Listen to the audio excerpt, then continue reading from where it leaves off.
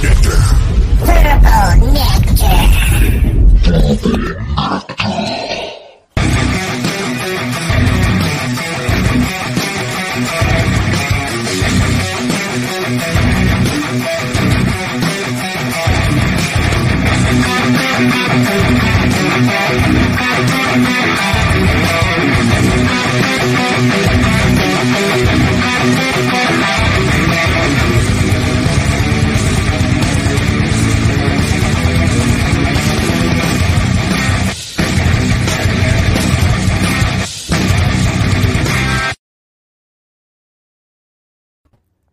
Oh yeah. Oh yeah. Are you awake? You're awake now. Everybody's awake. April, Wright. How you doing? I'm doing great. I'm very excited to talk about stunt women and whatever else you want to talk about. Oh yeah, yeah. Oh yeah. Well, that's what we do here. We love talking about movies and action and martial arts and horror. And I was looking at your resume and everything, and I was just like, oh yeah. Yeah, we have a lot in common. A lot of the same likes, action, horror, all that good stuff. Totally. But again, yeah. Again, it's an honor to have you here, and I really, really enjoyed the documentary. But we're gonna slowly lead up to that. The Movie Dojo Army is slowly trickling in right now. We got Gilbert in the house, Eric Planter, Jake Hall, Sherry, Heather Love, and soon more will be coming in to hang out with the old samurai and April Wright. All right, this is a lot of fun. So, what got you in the industry? What was some of your inspirations? She's like, you know what, I want to write and then produce and then eventually direct. I just grew up loving movies. I had a movie family. My parents were into movies. My dad had an 8mm camera, so he shot stuff. We had like reel-to-reel editing equipment in the basement. We had a projector, so I always was aware of the process to make films. And then I would just see every movie that came out, every genre. And so I didn't initially go to school for filmmaking. I went for computers because I did not have a rich family and I had to make money. But this is the thing I always loved and that I knew I would get into eventually. And I came in first by writing. And then one of the first things I wrote that got made was a horror film, a low budget horror that ended up being called Killer Yacht Party and got released by Troma. And Yes. And I was involved with that process and on set. And once I did that, I was like, okay, there it is. I was like, I want to direct. I knew I wanted to, but after I went through that whole experience, I'm like, I'm ready to do it now. So I did write and direct a really ultra low budget thing. And around then was the same time that I started shooting my first documentary, Going Attractions, the definitive story of the American drive-in movie. So I started making features and then I made a couple shorts. And at this point, I've got three finished documentaries. I've got a few more partially made. And award-winning documentaries too. Yeah. I've had a really nice response. A lot of it's been really funny this year with drive-ins coming back into everybody's consciousness. And people who know me have known for years, I'm kind of the drive-in girl because I was interested in that subject. And to make that documentary, I traveled the whole country, every single state except Alaska. And I've actually been to over 500 drive-in locations, either open drive-ins or abandoned drive-ins or the former site to see what is there today. And I was really into drive-ins. And now all of a sudden people are like, what are you, psychic? How did you know? Why were you so into drive-ins? How did you know this was going to come up and be such a thing? And it is funny, earlier in 2020, in February, before the lockdowns happened, I was at the Drive-In Owners Conference down in Florida.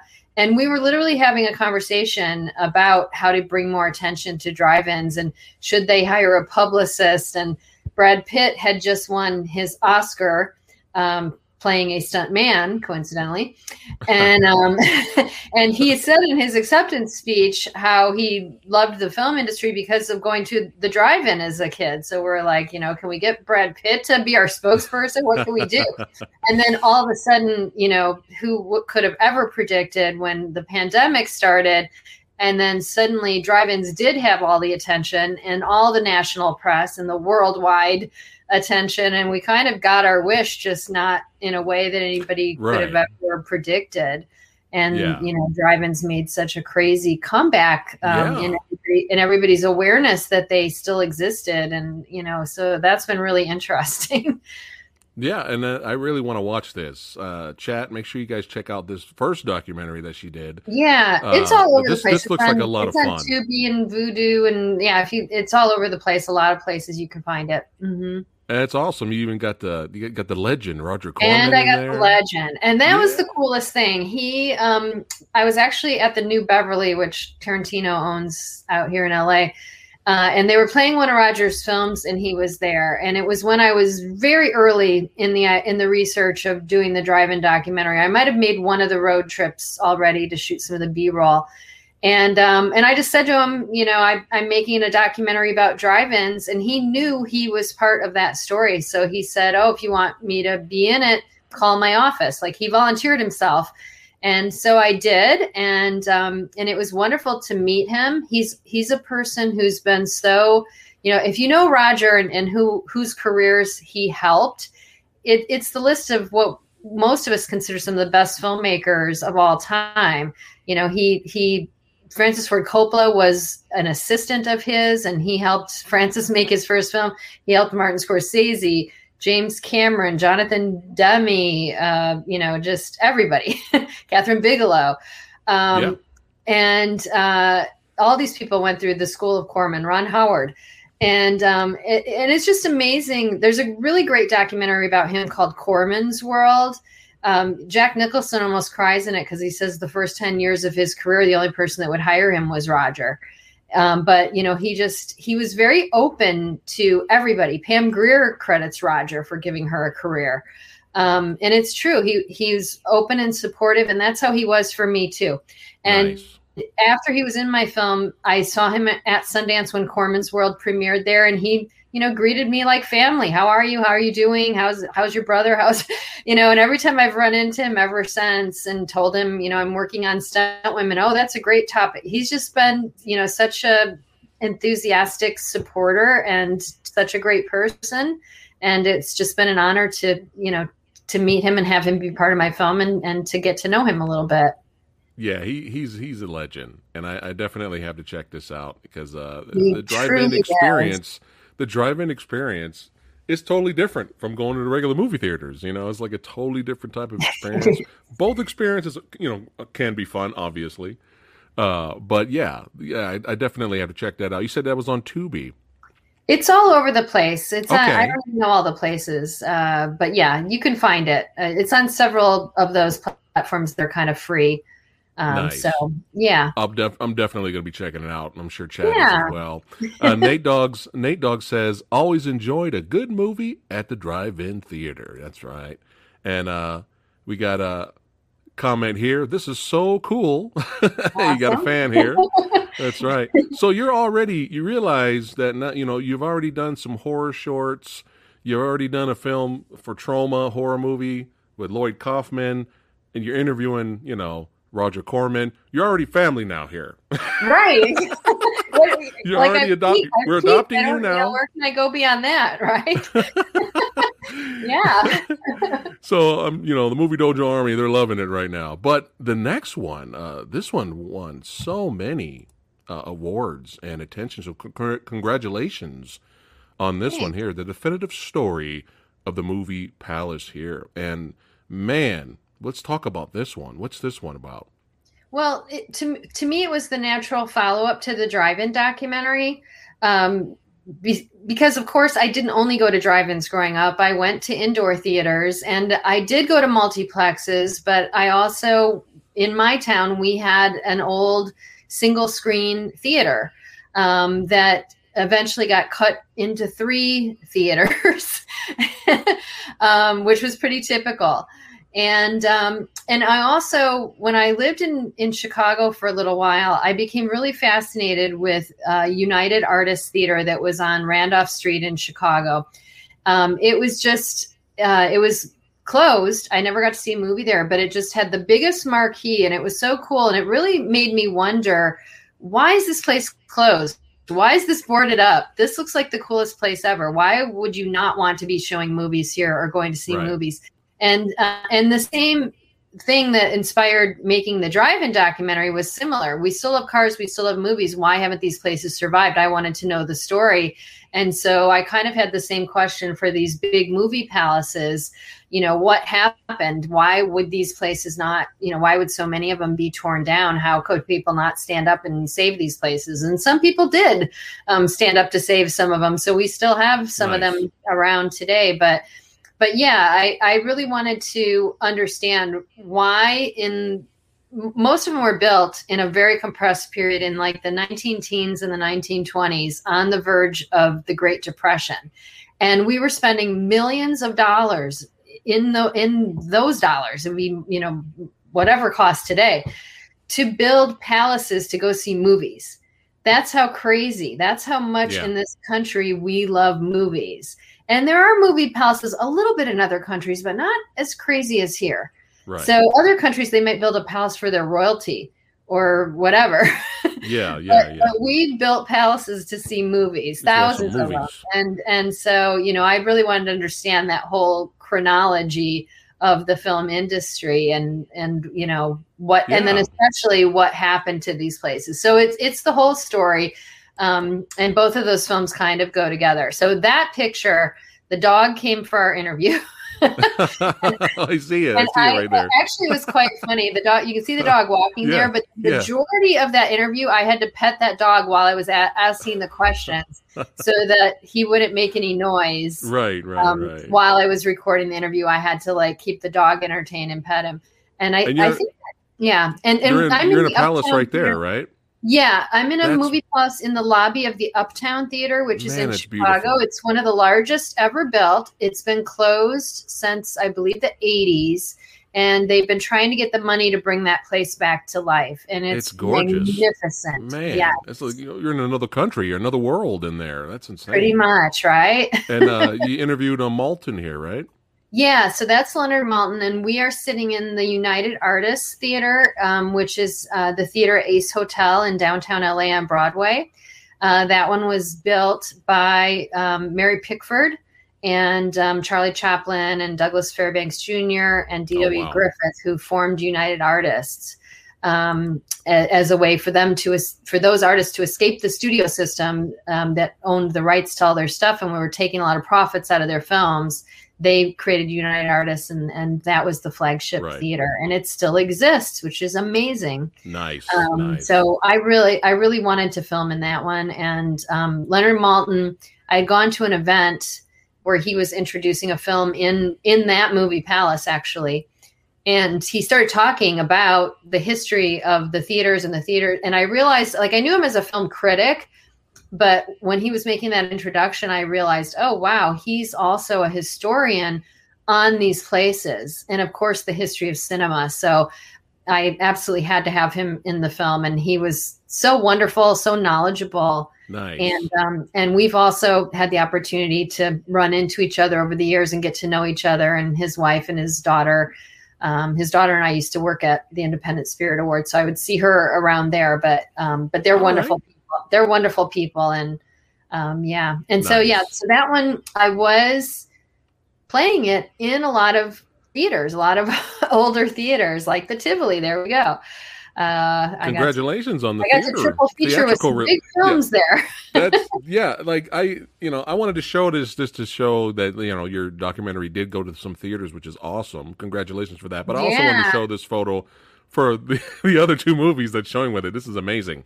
This is an amazing lineup here. Singing in the Rain and Inglourious Bastards. It's kind of like in my documentary. Your documentary. That theater, the Tivoli, is outside of Chicago, and they actually had their organ player come in, so they played the organ before my film and made it a whole to do.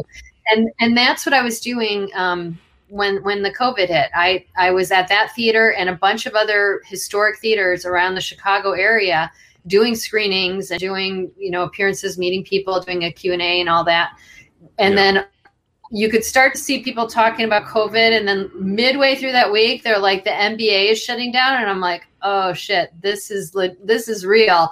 They're not going to give up all that NBA money if this isn't a real thing.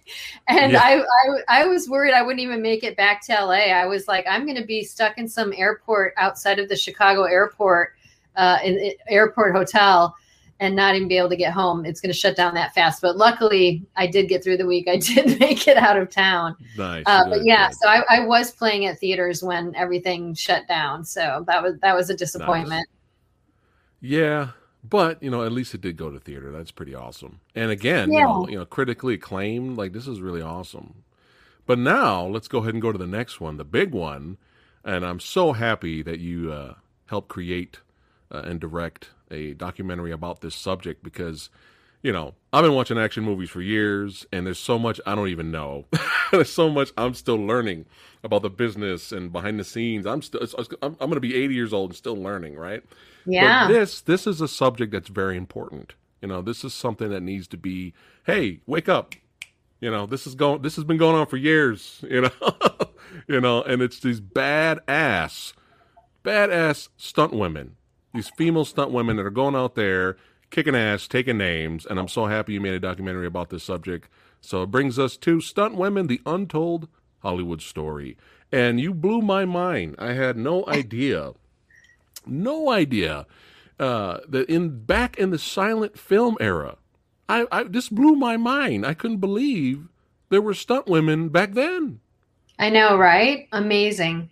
Yeah, there were a bunch of female-driven action serials, The Perils of Pauline, The Hazards of Helen, and these things in the silent film era, they were short. They were like 20 minutes, but these serials had tons of episodes. Hazards of Helen had like 140 episodes or something. Man. So they were action, franchises. Yeah, in a way, yeah. And the women were writing, directing, and doing their own stunts, like jumping from, a motorcycle onto a moving train. It was insane. And getting lifted from a moving train onto, there we go, with a rope ladder on, today it would be a helicopter. Back then it was an airplane. And they were doing those kinds, And when we shot it for the film, I'm like, I want to shoot in a historic theater because, of course, I love that subject. So we went to the famous historic Chinese theater in Hollywood. We had Michelle Rodriguez there. She's an executive producer on the film, and she was awesome to work with. Nice. And then we brought in Ben Mankiewicz from Turner Classic Movies, who's, a film historian. And he didn't even know much about this until I told him, and I gave him some of the preliminary research. And I should say there was a book first, which you have the little logo there, Stunt Women, The Untold Hollywood Story was a book. So this woman, Molly Gregory, had done a lot of the preliminary research and wrote the book. The book went up to like 2007. So I had to do more research after that to bring it up to present day. Right. Nice. But she had done a lot of the original. And so, when I was telling Ben, by the time we came to shoot at the Chinese, he had gone down the rabbit hole and looked into it even further. And he had a daughter. So he was really interested about, bringing up some of this information about what women were doing.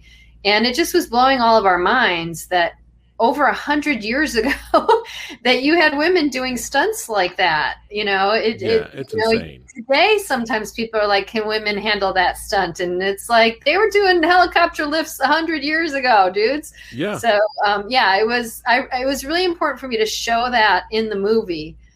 Because a few people were like, are people going to want to see these black and white things? Is that going to be interesting? And I'm like, yeah, it's going to be interesting. Yeah. The way we're going to show it in the film and, get Michelle and these people sort of comparing it to today. And it blew their, when we were shooting it, people have the same reaction now watching it that, you can't believe it. That, it does kind of blow your mind what they were doing way back then. Yeah. If somebody asked Samurai, hey, we need you to stand on this moving train and the plane's going to come by with the ladder, just grab it and it's going to take you up. You'll be fine. I'll be like, no, I'm good. Right.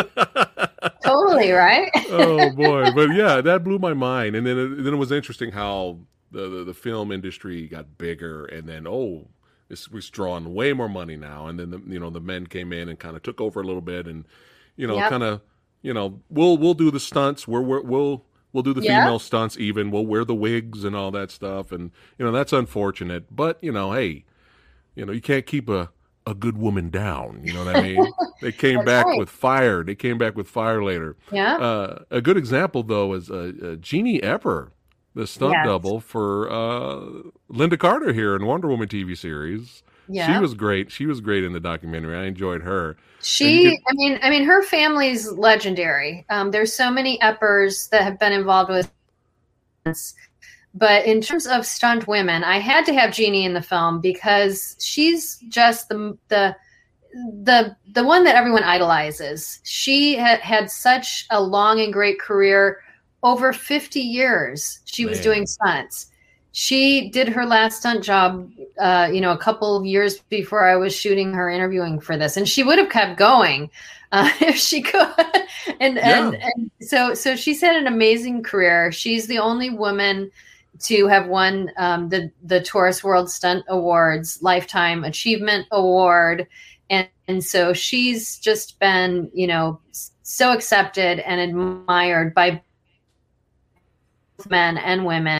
She's one of the people that have certainly paved the way for the other women that are coming up today. And everybody loves and respects Jeannie. So just, to meet her, to have her in the film, to get her to be so candid in the film and emotional in the film, was really amazing. And I'm so thankful to her for being part of it. Yeah, and she was great in the documentary. But it did get emotional later because you could tell she misses it. She really misses doing it. And we're fans of Amy Johnston here on the channel. She's badass. And she even had to kind of calm her down. Like, look, you motivated me. Your legacy is secured. We appreciate what you do. And then Epper kind of cheered up a little bit more. But you could tell she still has the passion for it. Like you said, if she could still do it, she'd still be doing it today. Oh, yeah. And, of course, we didn't know that would happen. And, in a documentary, nothing's scripted.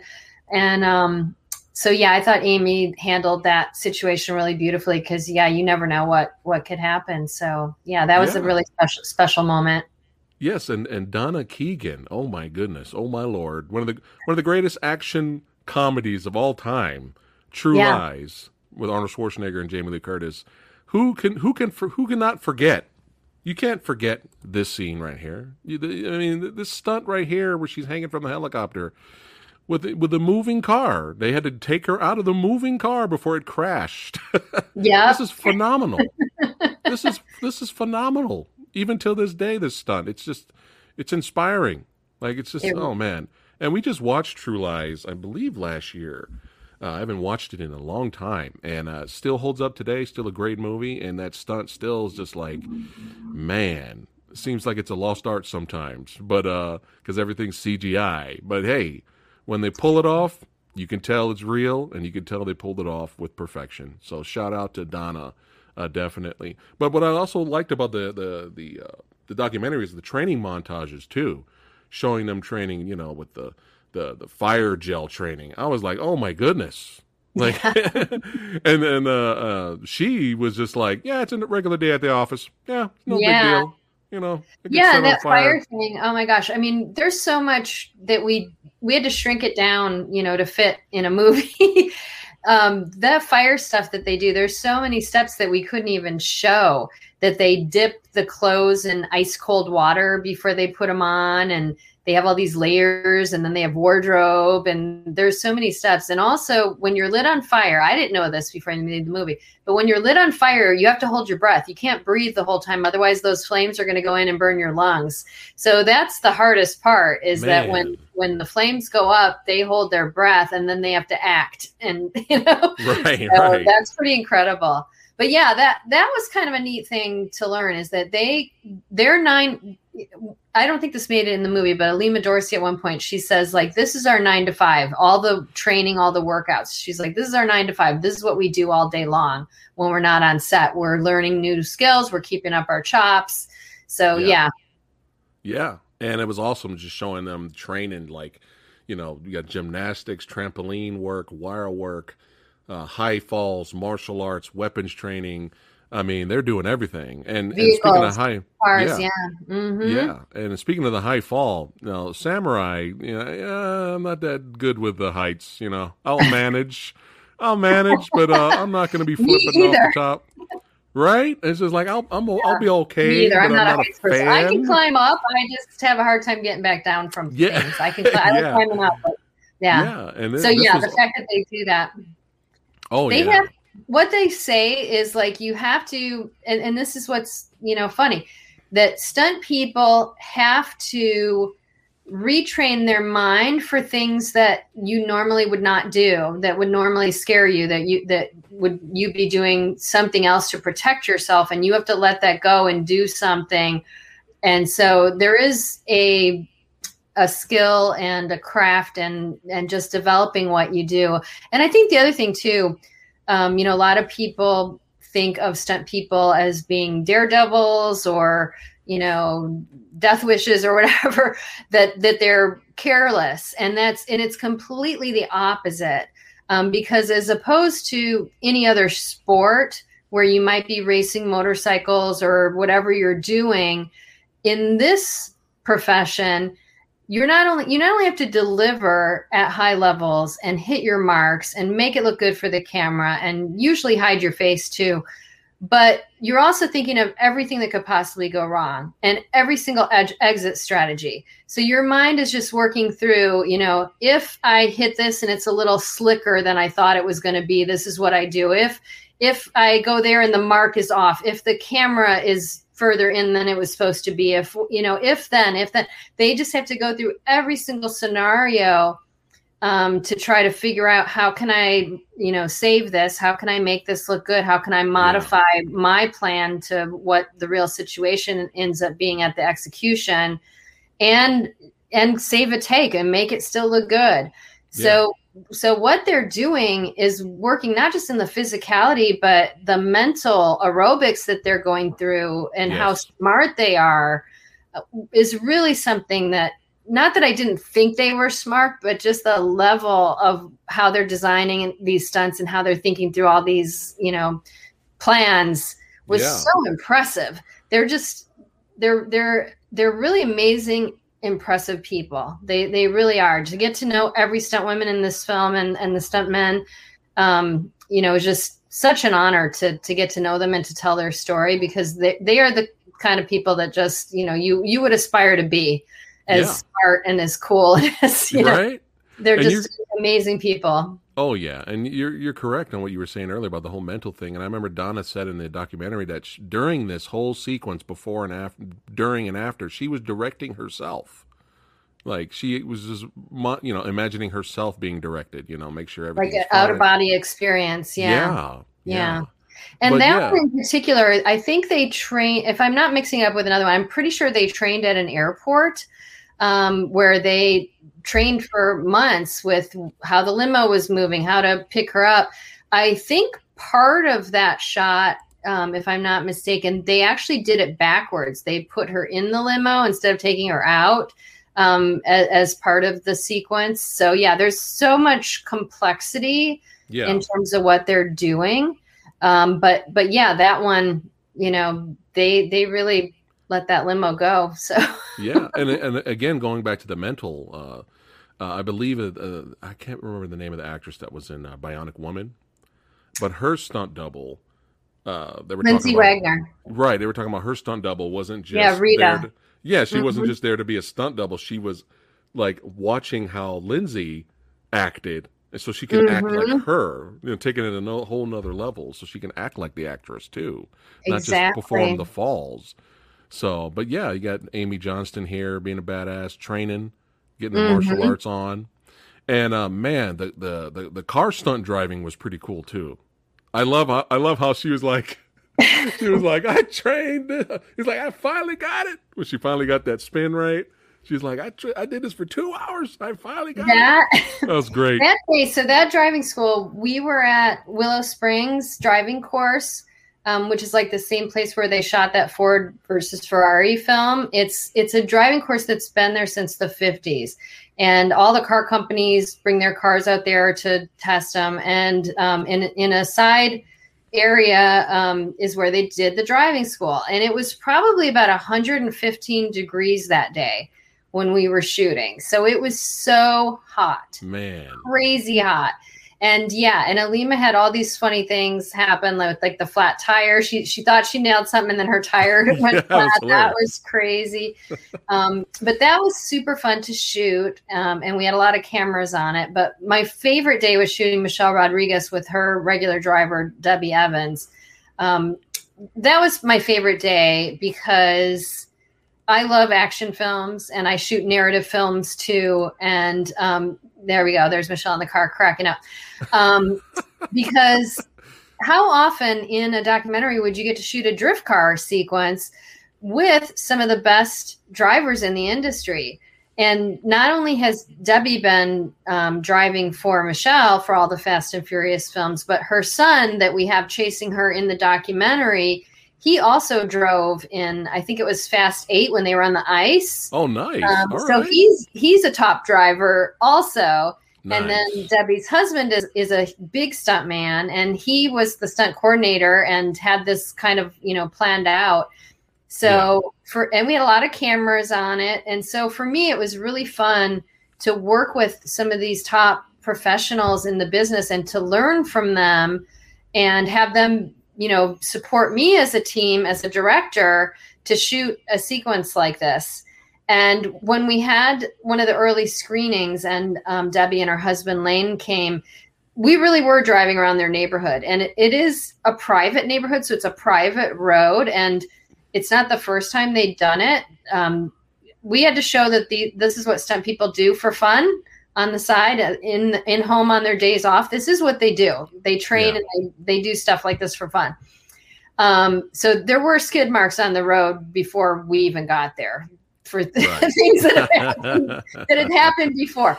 But he did tell me when we had the screening of the film and they got to see that section for the first time, her husband did tell me that he did get a little shit from his neighbors after we shot that. But he said, but the way it looks in this cut, the way you cut it together, the way it looks on screen, he's like, it looks like, a multi-million-dollar movie, the way you cut that sequence. He's like, so it was totally worth it. Yeah. So he didn't mind getting in a little trouble. He felt like it was totally worth it that we got it. We made it look good. So I was like, yes. it was a fun scene in the flick. In the movie, I really enjoyed it. But Debbie Evans is a rock star. She is. She's amazing. She really is. She really is amazing. Like, I was just so impressed. Yeah, and her sister Donna there sitting next to her. The two of them are very well known, especially Debbie, as one of men and women. Debbie's known as one of the best drivers in the business of all time. So yeah, she's also a legend. Yeah, and it's just doubling for the character Trinity in the Matrix Reloaded movie. Like, this scene right here is like the best. Look at this. This is her. This is insane. Mm-hmm. This is insanity. This is badassity abounds, like cranked past 11 here. Like, yeah. And then I think to myself, man, I struggle with parallel parking. I can't even imagine doing this. Like, this is insane. So shout out to Debbie. People operating at that level that are just so good at what they do, there's something special about them. I asked her because, like, I play tennis, and I remember hearing that, like, professional tennis players, they think of the racket as just part of their body. Like, it's just an extension of their body because they're just so used to moving with it and what they do with it. And I asked Debbie, does she feel that way about cars? Like, she and the car kind of merge. And I think that is how she feels, that there's just something that happens, that she reads the car and she understands, what she can get out of that car.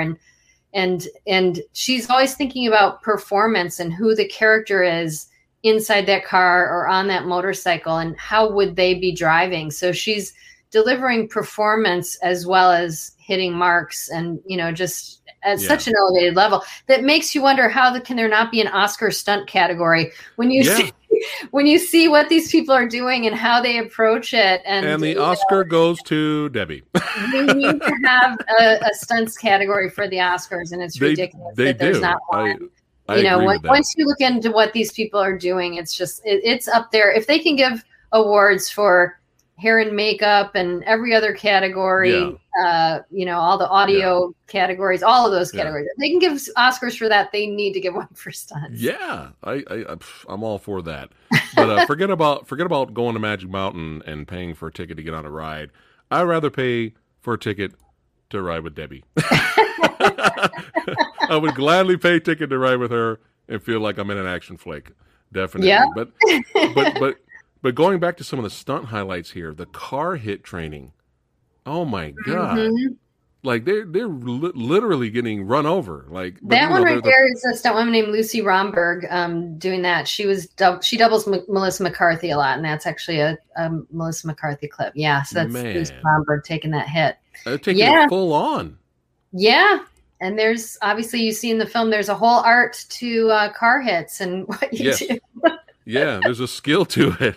Mm-hmm. Another thing that was interesting to me was how they said a lot of the stuntmen, they can hide a lot of the padding that underneath to help with their falls, but it depends on the role the female stunt women are they have. They may be in dresses because the actress is in dresses, so they don't have padding, so they have to take those hits. Now sometimes they're sneaky about it, and they can get those little gel pads. They can sneak them in when they can. But a lot of times they're in skirts or something, and they just you're gonna throw through the window. There you go. And you want to know what's funny? Like now that I know this stuff, sometimes when I'm watching things, I can tell a stunt is coming up by what they might have the actress wearing, because people are getting a little more conscious of this now, especially when you have women stunt coordinators. So, like for example, I was watching Cobra Kai, and when they had that epic fight in the school hallway, I was watching that and I was like, oh, they've got both of those actresses wearing jeans and shirts over. And I could just tell because they weren't exactly dressed the way they were normally dressed. And as soon as I saw what the wardrobe they had them in, I'm like, oh, there's some serious stunts about to break loose, and sure enough, I was right. So now that I kind of know, I can cue into these things a little bit. Like, oh, those are some pad hiding clothes. You're getting the eye now, right? You're getting exactly. The eye. That's awesome. Yep. But that was a great fight in that. Oh season. But just I love your some of the film highlights that you had in here, especially with like Charlie's Angels, where they're just going to jump off the banister, and collide in midair. Then, they're just going to fall all the way down to where they have to grab the what you call the banner there, and then they're still fighting while they're holding on, and then they end up falling down, and then they still fight. Oh man, it's phenomenal. Yeah, that's Shauna Duggins and Donna Evans doing that fight, and they are two of the best for sure. And shout out to them definitely. But Julianne Johnson, oh man, she was one of my favorites in the documentary as well, because she's tough, man.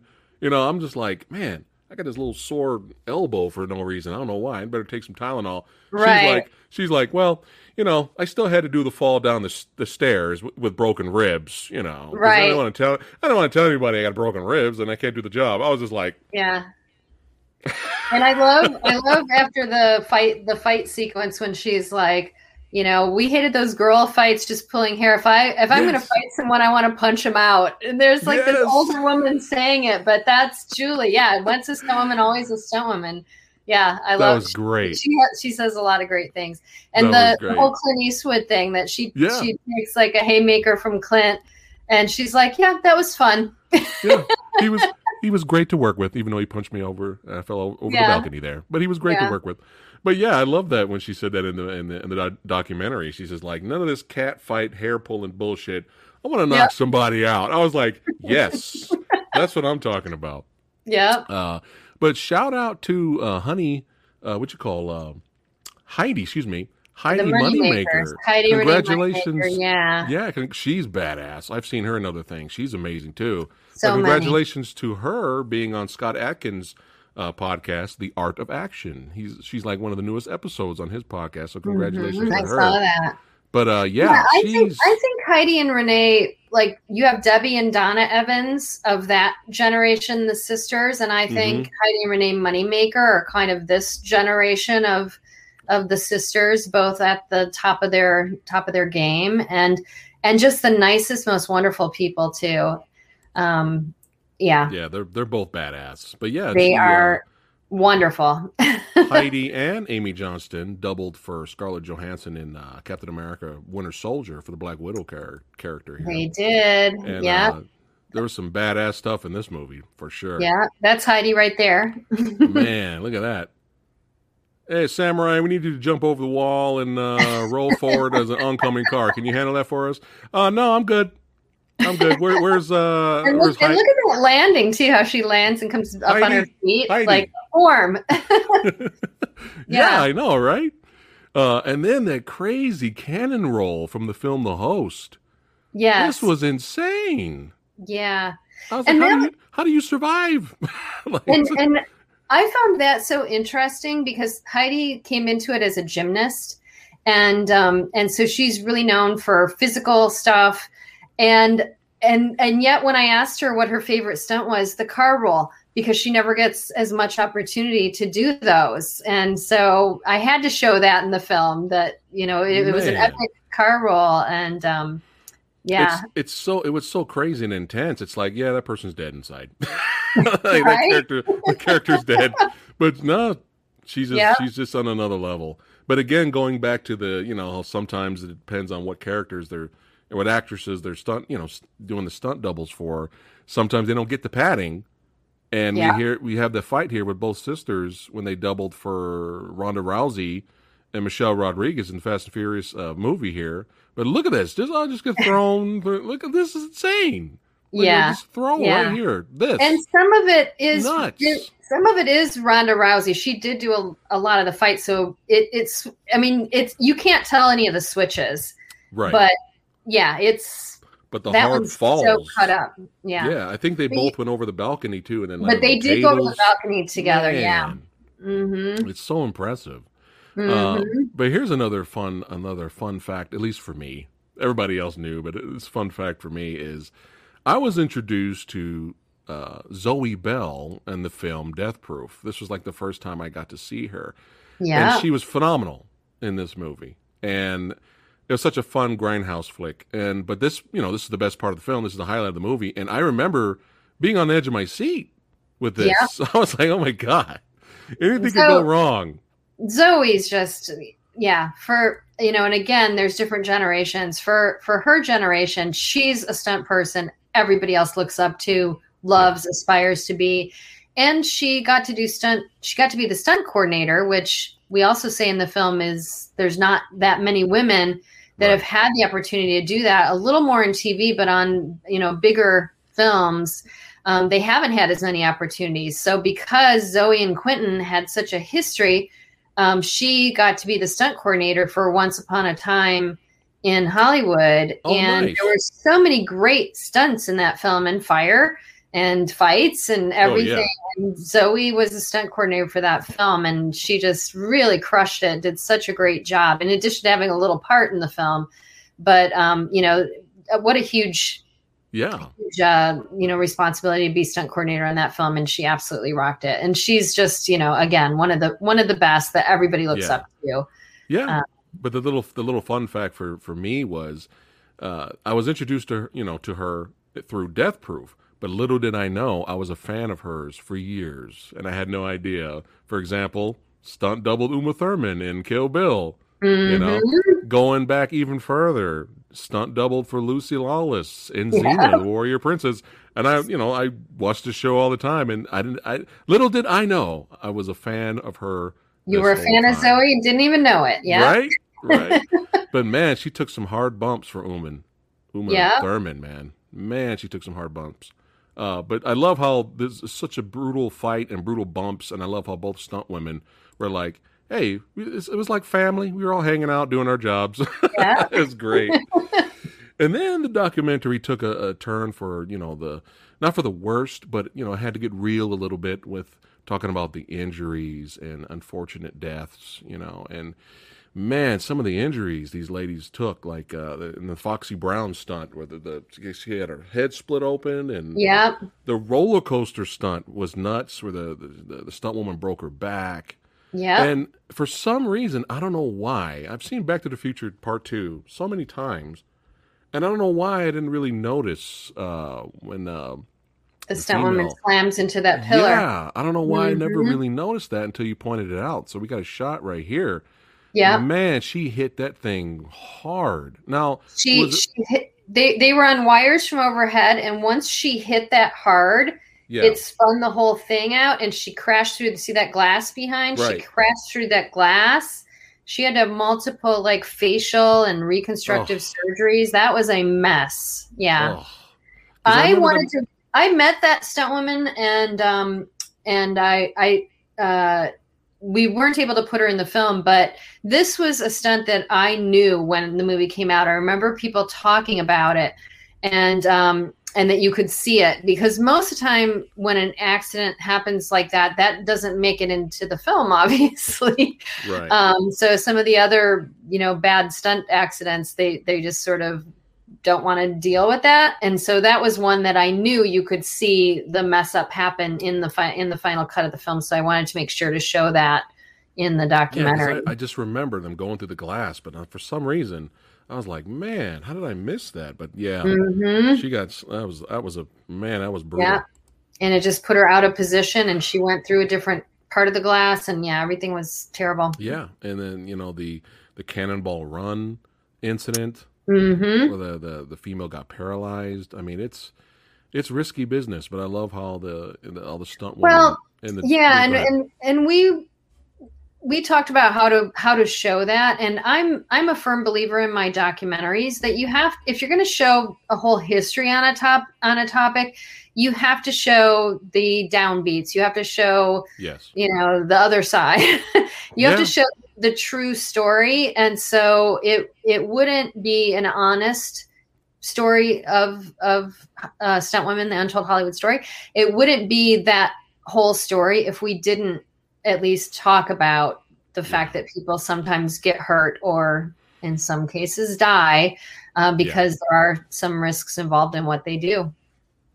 Yeah, it's unfortunate. And I forget which one it's in the documentary, but she said, that death in their community takes a piece of them, Totally.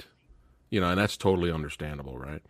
But to honor the fallen, they keep doing what they're doing. They keep doing what they're doing to honor the fallen, and to keep the industry going, because the more stunt women, the better. And, what you call? And I think and films and television have evolved so much now, not just for women, but for people of color too. Yes. That for a while it was very white male dominated for action, and so therefore a lot of white males were getting a lot of the stunt work. And then if they weren't, as you said, they were putting the wig on or doing what they call paint downs so that they could double people of color.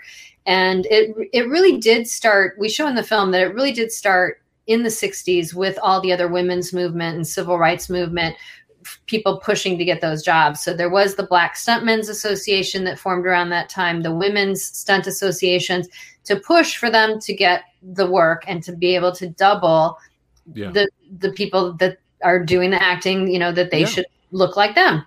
And it's been a tough road, but I think in more recent years, because everybody's opening up to this idea that having diverse characters and having LGBTQ characters and having people of different races and women is just good business, that people want to see this. They like these stories. They do very well. Fast and Furious has always been so diverse in its cast, and it's one of the biggest franchises of all time. So it does work. It can work. And now there's a lot more material, a lot more shows, a lot more movies. And so that just opens up the door that, the more stories you have about different types of people, and then you have lead actors in different types of people, and then you have more opportunity for stunt people that are different types of people. And they're still trying to make headway, not only there, but not in the starring positions, because that's been an issue for women, is a lot of times they are doubling, but getting equal play as cops, soldiers, background, whatever it is, that's been heavily more men than equal and diverse. And they're trying to address that now too, because that's a paid day of work, even though you're not a featured stunt performer. Right. If you're taking a fall, if you're getting shot, if you're running in a crowd scene where people are falling, those are stunt people. And, and so everybody deserves to get those parts. So. Yeah, I agree. And shout out to Melissa Stubbs becoming a stunt coordinator herself. She was kicking ass and taking names in the documentary too. That was great. Totally. Melissa kicks ass and takes names every day. Every day. She can't not. Yeah, but man, it was wonderful to show her. A tough job. Yeah, it was wonderful to show her, and we actually. I corresponded with her for a while, and finally she was on set at the X-Files working with Chris Carter, the creator of the X-Files. And they had such a good relationship that she said to him, this documentary crew wants to shoot. And he said, yeah, do it. Absolutely. And he just opened it wide up out of the respect for her. We had carte blanche up there to follow her to shoot. We got to shoot her pre-visiting stuff for him to shoot, and her shooting her road chase action sequence.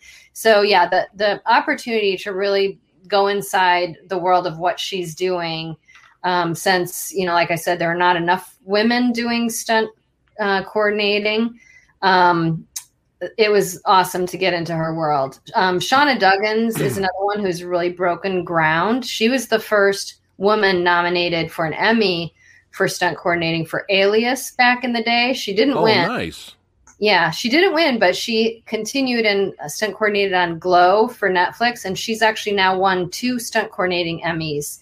So Shauna Duggins is really leading that charge, especially in television. And she's, I think she coordinates on 911 now, which is a heavy action show. She's also one of the best when it comes to stunts and coordinating. Yeah, Glow was a fun show. That was definitely fun. That's awesome. That is awesome. And plus, we can't forget, not just here in America, but all the badass female stunt women all over the world, And one of my favorites is badass martial artist and actress. She is still kicking ass and taking names today, but is Michelle Yeoh. I'm a huge fan of her. Oh yeah, and her films, and man, she just that's just how that's how they do things in Hong Kong, man. It's like, you want to be an action star? It's like, yeah, you're being an actress. That's fine. You want to be an action star? Well, you're gonna have to take some bumps. Totally. That's just how it is. And in some areas they call her the female Jackie Chan sometimes, and of course in Police Story 3, aka Super Cop, the big one in that film was she never rode a motorcycle before in her whole life. Well, welcome to Hong Kong cinema. You're going to ride a motorcycle onto a moving train. Are you serious? And she killed it. She killed it. Amazing. No fear. Look at that. No fear. Yeah. That's awesome. Yeah, so we want to make sure everybody gets some credit, and as well as the badass stuntmen representing out there too. We appreciate all that they do, risking their lives for our entertainment. And they're awesome. I mean, every single stuntman, stuntwoman that I've had the opportunity to meet, I just big props, much respect to every single one of them. And like I said, when you're making a documentary, I'm making a movie, but it's their life, it's their livelihood, it's their world. So my job is to listen to them and to get inside and to tell the story the way that they want it told. And after the early screening, Melissa Stubbs was there for a Q&A, and she did tell me, and this was the highest honor of feedback I could ever get as a filmmaker. She said other people had talked about wanting to make a film about this, have tried. And she's like, but you did it and you nailed it. She said, this is really who we are and this is how we really feel. And you got it right. And that's the only thing that I want to hear as a documentary filmmaker, that I did justice to the thing I made the film about. So that made me really happy. And I'm so glad when people watch it, it does. I think it does erase any question about whether women are competent and can handle it. Yeah. And for me as a woman director, I feel like that goes across the board in the film industry, that there's been so many years of people questioning what women can do and what women can handle. And when you watch this movie, I think it erases all doubt. You're like, oh yeah, they can handle whatever. And so that's the message I want you to get when you watch the film. Like, yeah, I got that message. Yeah, I definitely got that message. And one thing Debbie said earlier in the documentary, which I really liked, was no matter what resistance she gets from the people she works with, male or female or the industry, because she's a female, she doesn't take it personal. Yeah. I love that. She says she's a professional. She doesn't take it personal. She just goes in there, kicks ass, and proves them wrong. That's right. And that's how it should be. I was like... Yeah. But yeah, phenomenal documentary. I definitely got to check out the other two. Definitely. We have some comments here. Hold on. Jay Calls says, wow, learned all new things today. Thanks and respect to all of the stunt women there. Thanks. Awesome. Thank you, Jake. Heather Love says, I can't imagine the injuries, and my hats are off to all the badass stunt women and stunt men. That's right. That's right. It's all love here on the channel. Now, anything in the future you can kind of let us know what might be coming out as of right now? Yeah, I don't have anything coming out, but I am about to go on a road trip to shoot a follow-up documentary about drive-ins that I was actually planning to do before COVID hit. I wanted to show what a struggle that the remaining drive-ins have to keep it going for future generations. And, and even with the attention from COVID, it's still a hustle. And so I just want to show that, kind of do a follow-up. And I was able to shoot one drive-in last summer locally here in Los Angeles. But I didn't think it was right to be traveling the road last summer. And there is a season. A lot of drive-ins this past year, though, because of COVID, because they were the only place open, they stayed open all year through the winter, through the snow. So this was an unusual year, but most of the time there's just a season during the summer. So I kind of feel like I have to get on the road during the summer season and shoot that. So that's going to be fun. Nice. And then I'm also in my Going Attractions series, which I did drive-ins, I did movie palaces. I'm also going to do bowling alleys, roller rinks, and mom and pop local amusement parks, because those are other things that there used to be thousands of that we all grew up with. That Coney Island, East Coast. Oh yeah, my dad used to take me over there. I'm obsessed with Coney Island. Oh, all right, nice. Oh yeah, my movie palace doc. Actually, both of my drive-ins and movie palaces played at the Coney Island Film Festival. Oh, nice. And the movie palaces won like the best documentary feature or something. They gave me an award, so that was awesome. Nice. How cool is that? That? I love Coney Island. But yeah, so I'm gonna be shooting those. And my family business that I grew up in was a roller rink. And people might be like, why didn't you do that topic first? And I don't know. I guess I love movies more than I loved skating, even though I do love skating.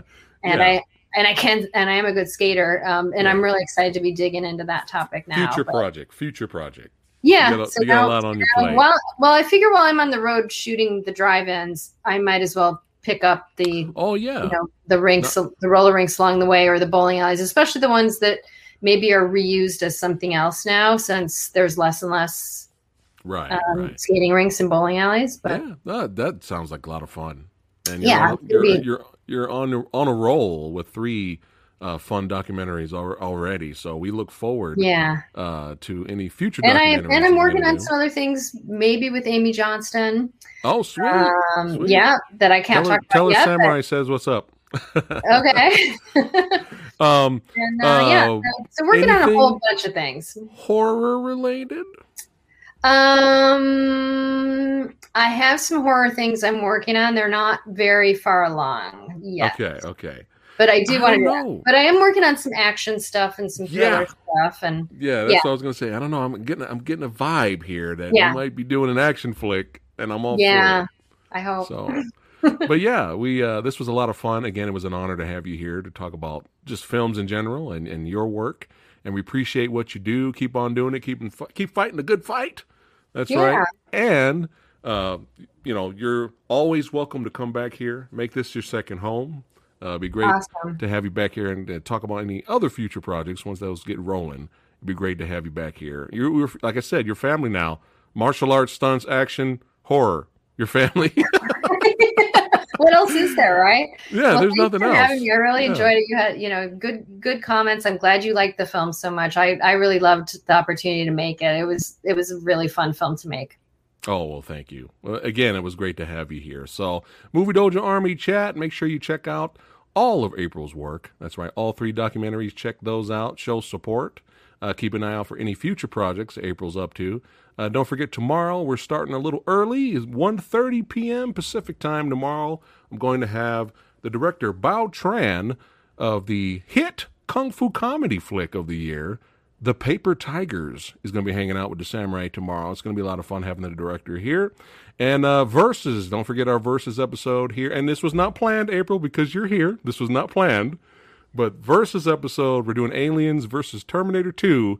2 of the best movies ever made with 2 of the best female lead action characters of all time. That wasn't planned. We just love it. We're just awesome here on the channel. But yeah, don't forget, that's at 6 p.m. this Thursday. Again, April, it's been an honor. And don't go anywhere, but we'd like to thank all you badasses for watching. Don't forget to like, share, and subscribe. And we'll see you badasses tomorrow. Take care, guys.